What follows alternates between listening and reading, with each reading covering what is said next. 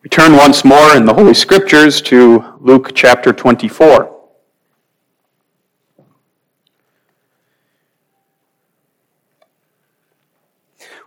We will begin reading at verse 13 and read through verse 49.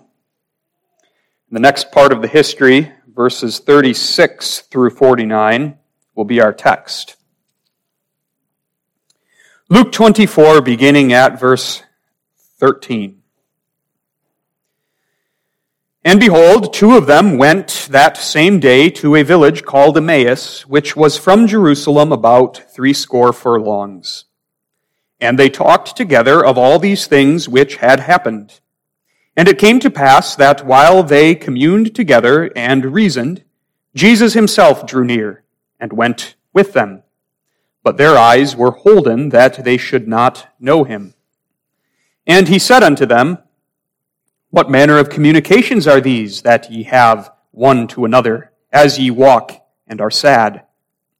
And the one of them, whose name was Cleopas, answering, said unto him, Art thou only a stranger in Jerusalem, and hast not known the things which are come to pass there in these days? And he said unto them, What things?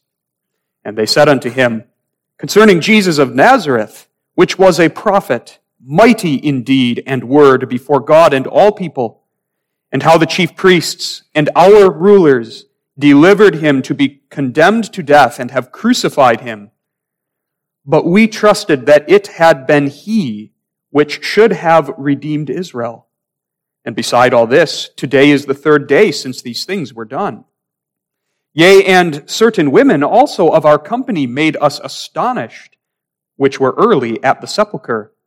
And when they found not his body, they came, saying that they had also seen a vision of angels, which said that he was alive. And certain of them, which were with us, went to the sepulchre, and found it even so as the women had said. But him they saw not.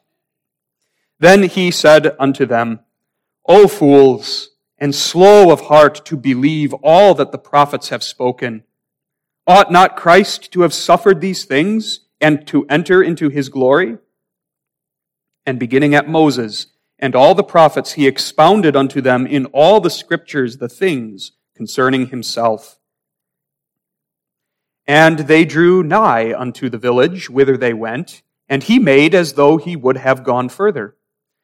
But they constrained him, saying, Abide with us, for it is toward evening, and the day is far spent. And he went in to tarry with them. And it came to pass, as he sat at meat with them, he took bread and blessed it, and brake, and gave to them. And their eyes were opened, and they knew him, and he vanished out of their sight. And they said one to another, Did not our heart burn within us, while he talked with us by the way, and while he opened to us the Scriptures? And they rose up the same hour and returned to Jerusalem, and found the 11 gathered together, and them that were with them, saying, The Lord is risen indeed, and hath appeared to Simon. And they told what things were done in the way, and how he was known of them in breaking of bread. Here begins the verses of our text. And as they thus spake, Jesus himself stood in the midst of them, and saith unto them, Peace be unto you. But they were terrified and affrighted, and supposed that they had seen a spirit. And he said unto them, Why are ye troubled? And why do thoughts arise in your hearts? Behold, my hands and my feet, that it is I myself. Handle me, and see, for a spirit hath not flesh and bones, as ye see me have. And when he had thus spoken, he showed them his hands and his feet. And while they yet believed not for joy and wondered, he said unto them, Have ye here any meat? And they gave him a piece of a broiled fish and of an honeycomb. And he took it, and did eat before them. And he said unto them, These are the words which I spake unto you while I was yet with you, that all things must be fulfilled which were written in the law of Moses, and in the prophets, and in the Psalms concerning me. Then opened he their understanding, that they might understand the Scriptures. And said unto them, Thus it is written, and thus it behooved Christ to suffer, and to rise from the dead the third day, and that repentance and remission of sins should be preached in his name among all nations, beginning at Jerusalem. And ye are witnesses of these things. And behold, I send the promise of my Father upon you, but tarry ye in the city of Jerusalem, until ye be endued with power from on high. Thus far we read the Holy Scriptures.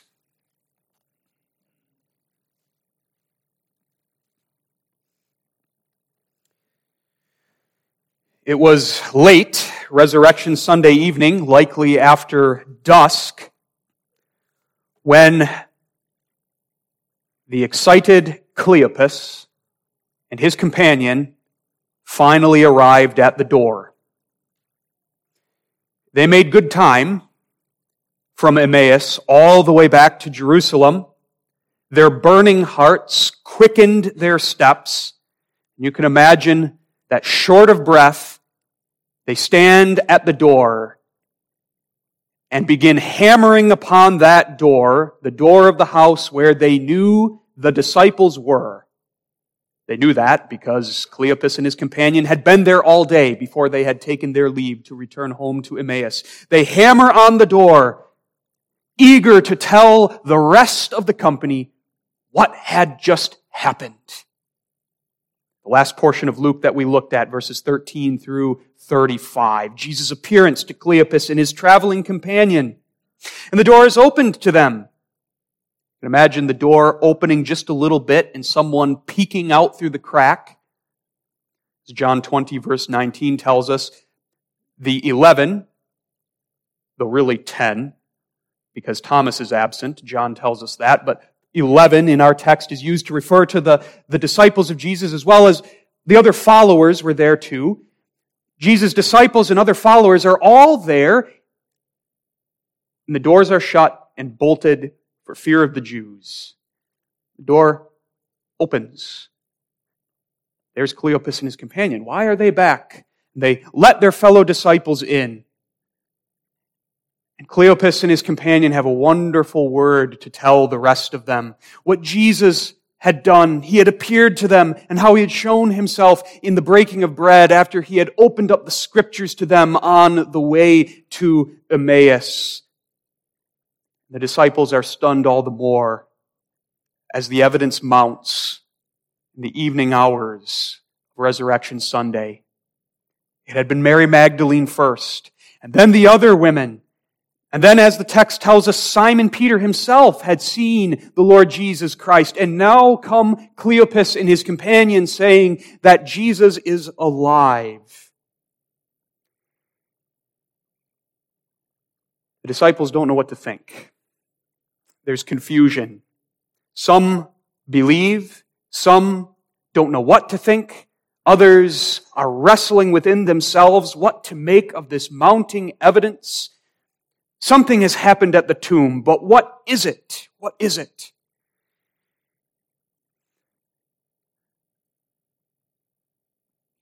The group of disciples need what Cleopas and his companion needed. They needed to hear the words of the risen Lord themselves, to see him, to have the dark fog of confusion and unbelief dispelled by his radiant appearance and his instruction. Their eyes were still shut, their hearts slow to believe. And so in mercy, in our text tonight, we see Jesus coming again to seek his confused and benighted disciples, to give them light, to open their understanding, to give them peace, to show them that he is indeed risen, he is indeed alive, and to prepare them for what he will have them to do in the near future, to be his witnesses that will bring the gospel of his cross and his empty tomb to the ends of the earth. So tonight we're going to continue looking at the history recorded in the Gospel of Luke of Resurrection Sunday, looking now at Jesus' last appearance on Resurrection Sunday. The first being to Mary Magdalene, the second to the women, the third to Simon Peter, the fourth to the two travelers on the road to Emmaus, and now late Resurrection Sunday night, Jesus' first appearance to his disciples as a group in the house in Jerusalem. And he comes to give peace. Let's look at this text under the theme, the risen Lord stands in the midst. We notice in the first place his peace-giving appearance, secondly, his resurrection-proving evidence, and finally, his witness-equipping purpose. As Cleopas excitedly relayed to the rest of the disciples what had just happened to them earlier that evening, the risen Lord suddenly appears in the midst of them. And the text, the very language of the text, captures the suddenness and the unexpected nature of this appearance of the Lord Jesus. Verse 36, and as they thus spake, Jesus himself stood in the midst of them and saith unto them, peace be unto you. Jesus himself stood in the midst of them. And that language is striking. He was not there. And then, in a moment, he was there. Just as if he had been there the whole time. You can imagine the wide-eyed wonderment that quickly turns, as the text informs us, to dread terror as the disciples suddenly see the risen Lord standing in the midst. And what verse 36 does not say tells us as much as what it does say. Nothing is said about Jesus following Cleopas and his companion and knocking on the door, perhaps calling to be let in, like Peter did after he was released from prison and knocked upon the door. Nothing is said about that. The text doesn't say that Jesus even miraculously unbolted the door and opened it up and made a grand entrance into the room where his disciples were gathered. Nothing of the sort. Jesus suddenly stood there. He appeared. He was miraculously present in the midst of his disciples. Just as he had passed through the stone walls of his tomb the morning of Resurrection Sunday, just as he had disappeared before the very eyes of Cleopas and his companion a few short hours prior to this, now he appears in the midst of his disciples. Curiosity can't resist asking, how is that possible? Ultimately, we have to be content with the fact that the Bible only gives us the fact this happened and doesn't explain to us how it is possible. But the best explanation is simply this, that Jesus, having risen and having entered into his state of exaltation, here employs his divine power in a different way than he did when he was in his state of humiliation. In his state of exaltation, Jesus employs his divine power to move himself around quickly, to appear and to disappear. We mustn't understand the text this way, that there is some inherent ability in Jesus' glorified human nature such that it can disappear and reappear. That leads to questions such as, well, will we be able to do that when our bodies are raised and made like unto Jesus' glorious body? The answer is likely no. There's no mingling of Jesus' divine nature and human nature here such that the attribute of omnipresence now applies to Jesus' human nature. Oh, Jesus is only in one place at one time. The best explanation for his miraculous ability to appear and to disappear is simply that now, in his state of exaltation, he employs his divine power in a different way than he did when in the state of humiliation. And that's fitting. He's the risen Christ. Soon he will ascend to his Father in glory, and there is much he must do to prepare his disciples for that day. And thus he goes about his Father's business yet, from place to place, ministering to his disciples. It's a display of his divine power and his divinity as the risen Lord. But now Jesus appeared and stood in the midst of his disciples with a very definite purpose, and that purpose comes out in the first words that he speaks. Jesus himself stood in the midst of them, verse 36 said, and saith, peace, peace be unto you. That, first of all, is what Jesus appeared in order to give. It was a peace-giving appearance. Jesus' disciples needed peace. They did not have it right now. In the whirlwind of confusion, doubt, fear, grief, perplexity, all mingled together, all caught up in a tornado of emotions. As you read this text, you see the disciples, they're not even really acting in a logical way here, but that's completely understandable. Thinking about all that they had gone through in these past few days, if we were in their shoes, we would be much the same. Jesus appears to give them what they stand in need of most at this hour, that is peace. Is there anything as precious as peace? We sang Psalter 128, which in its versification of Psalm 46 gives a beautiful description of what peace is. In its third stanza, His grace, commanding wars to cease, brings peace. That's peace. From a negative point of view, peace is the cessation of warfare, of enmity, of hostility, and all that's connected with that: fear, dread, confusion. Peace is rest.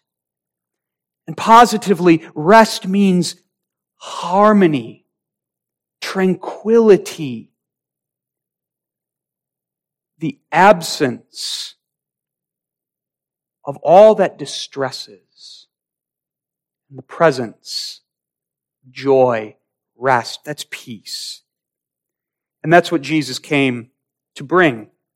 His disciples did not have peace. See that in the text.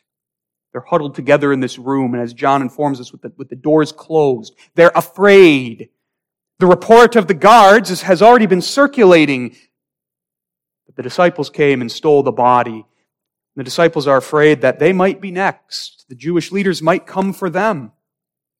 There's all the perplexity, what to do with all of the accounts that had been reported to them. Mary Magdalene and the women, and now Peter, they all testify that Jesus is alive. What do we do with that? Imagine them discussing all of this intensely behind closed doors. And they had their troubled consciences too. Each of them, the 11 now, scattered only a couple nights ago, fled and forsook the Lord Jesus in the Garden of Gethsemane, and that guilt weighed upon them. And now they hear the mounting evidence that He's alive, but even if it is true, how can they even face Him? Can they even hope for favor from Him after they faithlessly forsook Him? So Jesus appears. When you understand the atmosphere into which He appears, you see the beauty and the grace and the mercy of the words that He speaks, the very first words out of His mouth. Peace be unto you. That's what the disciples needed to hear. Peace be unto you. And that's not a wish. It's a declaration. Really, Jesus is pronouncing a benediction of sorts upon His disciples. He is declaring to them His own attitude towards them, an attitude of peace. And His word is a powerful word that brings to the heart that which it declares. His word is a peace-making word. Peace be unto you. And in that word, there is a world of significance, isn't there? Jesus was saying in his words, "Peace be unto you." This is the significance of everything that has happened these past few days. This is the significance of the cross. This is the significance of the empty tomb. This is the significance. Peace be unto you. It's Jesus' declaration of victory. Victory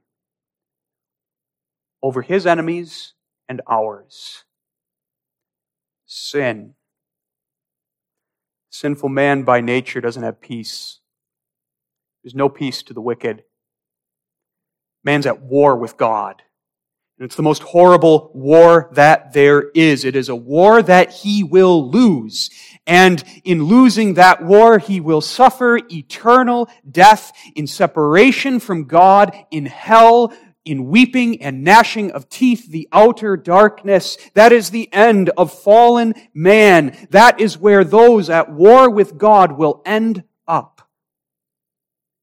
Jesus died on the cross for the sins of his people, having been raised from the dead, the victor now appears in the midst of his fearful, troubled, guilt-laden disciples, and he speaks the word that expresses the significance of that cross and that empty tomb. Peace be unto you. It's a declaration of victory over those enemies. Jesus, the prophesied Prince of Peace, has made peace, the greatest peace, the peace from which all peace flows. Peace with God. Peace that no sinner could ever make.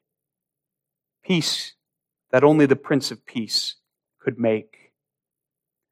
In fulfillment of Zechariah's prophetic song, in which he said this about the coming Messiah, that he would guide our feet into the way of peace. In fulfillment of the exclamation of the heavenly host at his own birth, "Glory to God in the highest, and on earth peace, goodwill toward men." Peace, victory. Peace be unto you, Jesus says. In that you hear forgiveness. Jesus' declaration of forgiveness to his disciples. Forgiveness for their sins, for their faithless forsaking of him. A word of peace meant to lift from their shoulders that burden of guilt and to carry it away. His words, "Peace be unto you," were his declaration, "I forgive you and do not hold your sins against you." Peace be unto you. There is peace between me and you. There is peace between you and God. That's what I did. That's the cross. That's what the cross brings. That's what the empty tomb testifies. Peace, peace. And now to apply that, we must understand this history is recorded in the Holy Scriptures not merely as evidence of the Lord's resurrection. It is that. But Jesus' appearance in the midst of his disciples is recorded so that his peace-giving words might be proclaimed to the church of all ages. When these words are proclaimed, Jesus stands in the midst, stands in our midst, and through his word he declares, "Unto you, beloved, peace be unto you." Hear his words that way. They're not just for the 11 and those gathered in the room that day, and for Cleopas and his companion. They're for you. This is what Jesus says to you, believer. Peace. This is what my cross has earned for you. Peace with God. This is what my empty tomb testifies to you. There is peace. You are not at war with God. You have been reconciled to Him by the blood of the cross, the gigantic obstacle to fellowship and life with God. Your mountain of sins, that incalculable debt that you daily add unto, that no longer stands in the way. Christ has removed it. He's reconciled you to God. He's made peace. There is harmony. There is fellowship. Peace be unto you. In this word, Jesus addresses you and me as we struggle with the burden of our guilt. Because day by day, when we transgress God's covenant, and as His children, willfully, knowingly disobey our Father, we faithlessly forsake our covenant friend sovereign. We turn our backs on Him. We say, sin is better than you are. The pleasures of sin are more to me than the pleasures of Thy covenant and of Thy grace and of fellowship with Thee. We forsake God. And the word of the Savior who died for us, the word of the gospel is, peace be unto you. I forgive your sins. I take your guilt away. I paid for it. The cross. And here's the empty tomb, which is the confirmation, the proof, the seal. See, your sins are paid for. I took them upon myself, Christ says, and I went down into the depths of the grave, and I paid for them. The wages of sin is death, but because I paid for them, death could not hold me, and on the third day I burst forth from the tomb in glorious life, which means your sins are gone. And you're not liable to suffer punishment for them. Peace be unto you. We have peace with God, and when we have peace with God, that peace overflows into every area of our life. It fills us as a vessel to the brim. It calms fears. It sustains us in tribulation. It helps us in confusion. Peace, true peace. Whatever your circumstances are right now, whatever your sufferings are, whatever storm rages around you, in the midst of it, Jesus speaks peace. Think of Him on the ship, the Sea of Galilee. Be still! And His powerful word calmed the wind, and the sea was made placid. That's the peacemaker. That's the Prince of Peace. That's our crucified and risen Savior. That's His word to us. Peace be unto you. Now, we understand that when Jesus speaks peace, it doesn't necessarily mean He's immediately going to calm all of the storms that rage around us. But His gospel calms the storm within, gives us that true peace, the peace of knowing that we are His, that nothing can separate us from His love, that we belong to Him body and soul, that we have immortal life in Him, an inheritance incorruptible, and that nothing in this life, however hard, however painful, can ever undo what He has done for us. When we have that peace, we're on a rock, and that rock cannot be moved. Cannot be moved. We must become like little children. Little child is afraid, and the little child flees to Father. Father calms the little child. It will be all right. And that word is enough. Well, in the gospel, God says that to us, His children. Peace be unto you.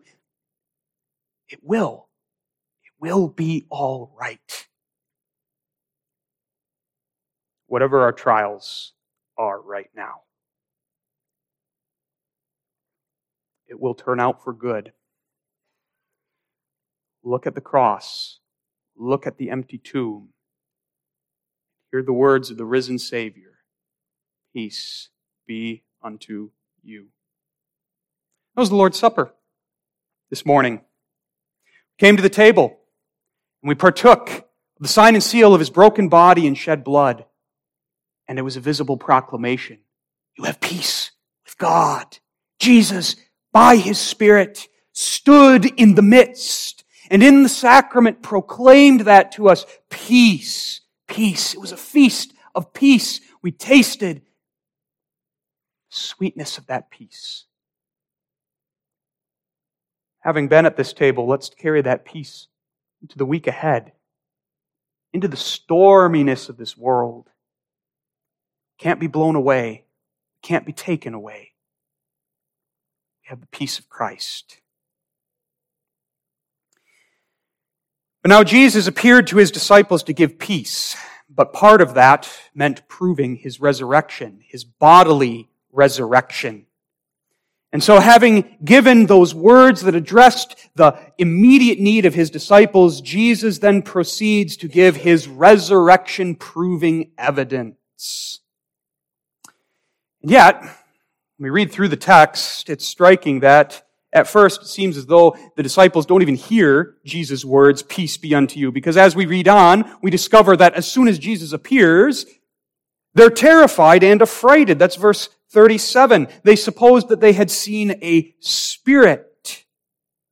That might strike us as odd had they not been just discussing the things that they had heard, the testimony of the women, of Mary Magdalene and of Peter, who had seen the risen Lord. Should not the appearance of Christ have immediately confirmed those testimonies? Well, it appears that there was confusion. It appears that some, if not most of them in the room, either did not believe the testimony of the women or were confused and thought that Jesus' resurrection was not a physical resurrection, that perhaps He had appeared as a spirit. And so when they see Jesus, they're immediately frightened, and we can understand that. You imagine, suddenly, the man you thought was dead appears to you. They thought he was a spirit. And so Jesus calms them in verse 38. Why are ye troubled, and why do thoughts arise in your hearts? As Jesus often does, He uses questions. The thrust of the question is you don't have a reason to be afraid. You don't have a reason for your minds to be racing right now. Then He lays before them the resurrection-proving evidence. It is I, myself, risen. And there are two pieces of evidence. First, to prove His identity, His bodily resurrection, Jesus shows them His hands and His feet. That's verse 39. Behold my hands and my feet, that it is I myself. Handle me and see. For a spirit hath not flesh and bones, as ye see me have. Look, take note. Jesus extends His hands and allows them to look upon His hands. And you can imagine the disciples in that room forming a tightly packed circle around Jesus as they examine His hands, and they're real hands. You can even see, undoubtedly, the nail prints upon His hands and upon His feet. And Jesus goes farther than that. He says, handle me. That is, touch me. Take in the evidence of my resurrection, not only through sight, but through the sense of touch. A spirit does not have flesh and bones, as ye see I have. The disciples touch the Lord. Real flesh. Their hands don't pass through vapor. They don't pass through an apparition. Not a spirit, but real flesh, real bones. They can feel the hardness, the firmness of bone under their fingers. Jesus is risen. And He's not just a spirit, but He has a body, the same body that went into the grave. Flesh, bone. He is still flesh of our flesh, bone of our bone, a real man, as human as they are. Now at this point, perhaps a question enters our mind. Why did Jesus allow His disciples to touch Him at this point? After all, remember what happened that morning at the tomb with Mary Magdalene.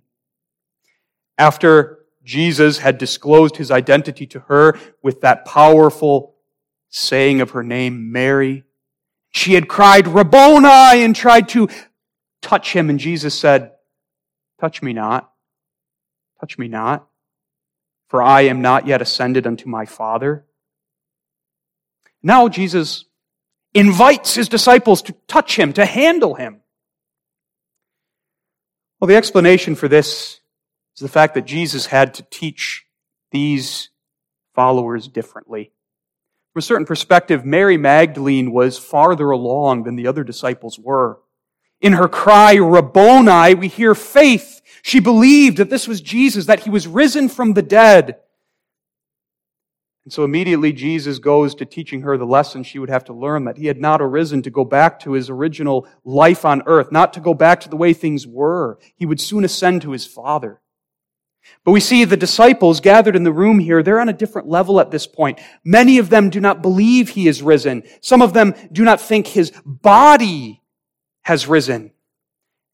And so he condescends to their weakness and lets them touch his hands and his feet to prove to them the reality of his body, the resurrection of his body, and that he is the very same Jesus with whom they had walked. He's alive. He is risen. Thus, the Apostle John would later be able to write from experience, 1 John 1 verse 1. That which was from the beginning, which we have heard, which we have seen with our eyes, which we have looked upon, and our hands have handled, the word of life. It was too much for the disciples. The text says, some of them could not believe for joy. They wondered. So Jesus gives yet another resurrection-proving evidence. Verses 41 through 43. And while they yet believed not for joy and wondered, he said unto them, Have ye here any meat? And they gave him a piece of broiled fish and of an honeycomb, and he took it and did eat before them. They had had their meal that night, and it seemed that there were leftovers from that meal, and so someone grabbed a piece of fish and a piece of a honeycomb and brought it to Jesus, and Jesus took it and he ate in front of them. And here our curiosity comes to the fore again, doesn't it? Why did Jesus have to eat? Does his resurrection body need nourishment from food? Ultimately, we can't answer that. Though we know that his resurrection body had passed beyond death, he had immortal life, his body was incorruptible. And so it's not the case that if he didn't eat, his body would become weak and eventually starve. He had passed beyond that. And so it's not likely that Jesus eats here because he's hungry or that he even needs nourishment from food. But rather, the reason Jesus eats here comes out in the last part of verse 43. And did eat before them. He does this to prove, again, his real humanity, that he is risen in the body. He eats in front of them. Why? There's nothing more creaturely. There's nothing more human than eating a meal. And even if Jesus did not need this earthly food for his nourishment, he still had a body. He still had the ability to eat and to enjoy food. And his doing so proves his humanity. In the strongest possible way, he's still a man, still one of us. In fact, the Apostle Peter later, in Acts 10, when he is speaking to Cornelius the centurion, appeals to this event as an evidence of Jesus' real bodily resurrection. Acts 10 verses 40 and 41. There Peter says, Him, that is Jesus, God raised up the third day and showed him openly, not to all the people, but unto witnesses chosen before God, even to us who did eat and drink with him after he rose from the dead. Yet another piece of evidence proving beyond dispute, the Lord is risen indeed. It points ahead. Regardless of whether Jesus needs nourishment from food, it points ahead to the fact that he will one day eat with us again. Drink of the fruit of the vine as he promised, the kingdom of heaven. And that gets to some important application. Jesus' resurrection proving evidence is for us too, and it comforts us as well. And it comforts us in this. It shows us that Jesus is still our Emmanuel. Jesus' resurrection is a resurrection in our human nature. Jesus did not merely assume our human nature in order to pay for sin in our human nature, and then he sheds our human nature the way you would cast a pair of dirty clothes off of you. But he assumed our human nature, yes, to pay for our sin in that human nature, but then to lift up our human nature unto glory. He was raised in our human nature that he might impart salvation, blessings, and life to us, and that he might forever remain God with us in the closest and most intimate way. And that comes out here. The glorified, risen Christ eats a piece of fish and honeycomb with his disciples. He is near to us. He is like us. And he forever shall be near and like us. Here's a glimpse of heaven. Jesus will forever be our Emmanuel, through whom we fellowship with God in the closest possible way. In Jesus, God makes his tabernacle with men. That comes out so beautifully in this text. That comforts us. That's what heaven is like. Dwelling with, sitting at meat with Emmanuel. This comforts us too in that it shows that our salvation is an accomplished fact. Jesus rose in the body. He's still a real man after his resurrection. And that's necessary for our salvation, insofar as our salvation depends upon the reality of his body, as the Belgic Confession says. Everything that Jesus will redeem, he must first assume. But after he has assumed it, he must keep it, so that he might impart to us human life, everlasting human life. He must remain one of us that he may continue as our head and mediator. And that's what we see here.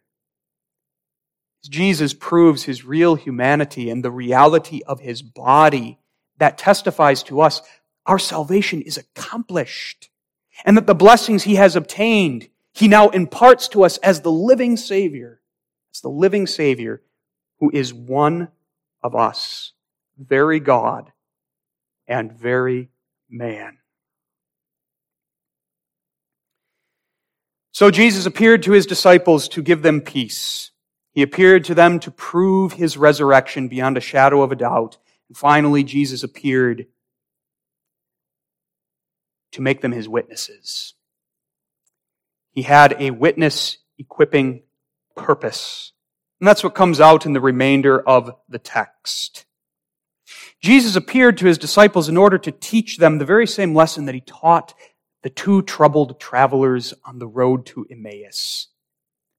Just like those two troubled travelers, the disciples in the room did not understand the meaning of the cross, or the resurrection for that matter, which they still doubted. And so Jesus appears to them to give them that understanding, to expound the Scriptures and all of the Scriptures concerning himself, to expound them to his disciples. Thus we read in verse 44, "And he said unto them, These are the words which I spake unto you while I was yet with you, that all things must be fulfilled, which were written in the law of Moses and in the prophets and in the Psalms concerning me."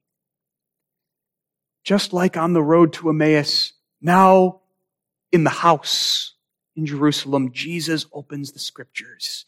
And he goes from the law of Moses, the opening chapters of the Old Testament, and he goes through the Psalms and all of the prophets and explains what the Bible teaches about himself.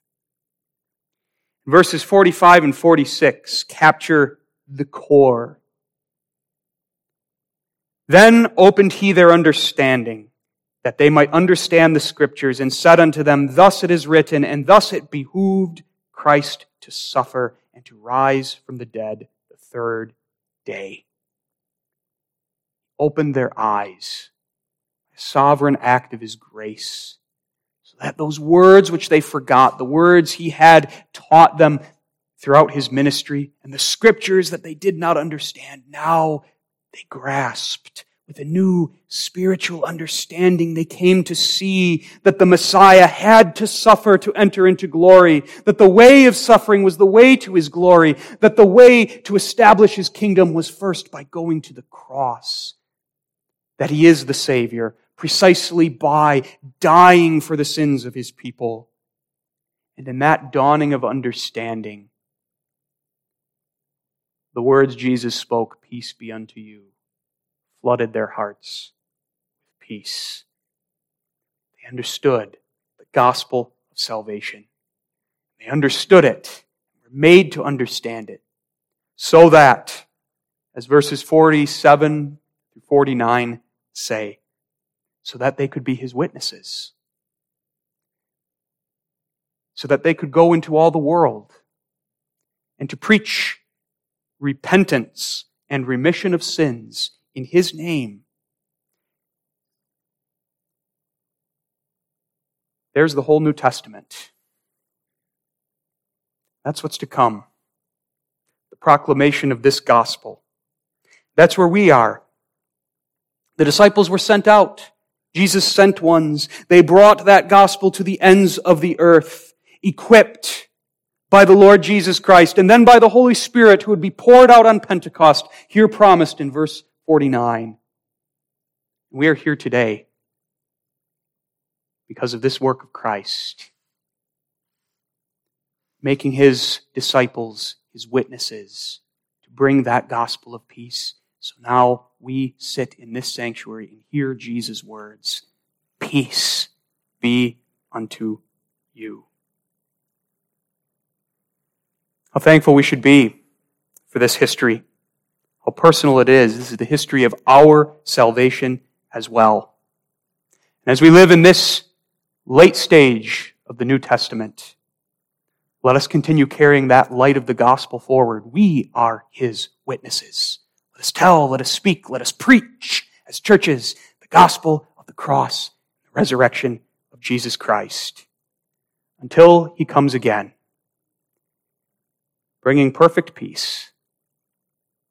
With Emmanuel, we drink of the fruit of the vine in the kingdom of heaven. Amen. Faithful God and Heavenly Father, we give thee thanks for the victory of Jesus Christ, which brings us peace. Christ who died to take away our sins, who is risen to give us life, who is and forever shall remain our Emmanuel, God with us. Encourage us by this word to be thy witnesses in the midst of this world, speaking and declaring what thou hast done for our souls. And may the words of our Savior dwell in our hearts this night and in the days ahead, that peace may indeed be with us. Amen.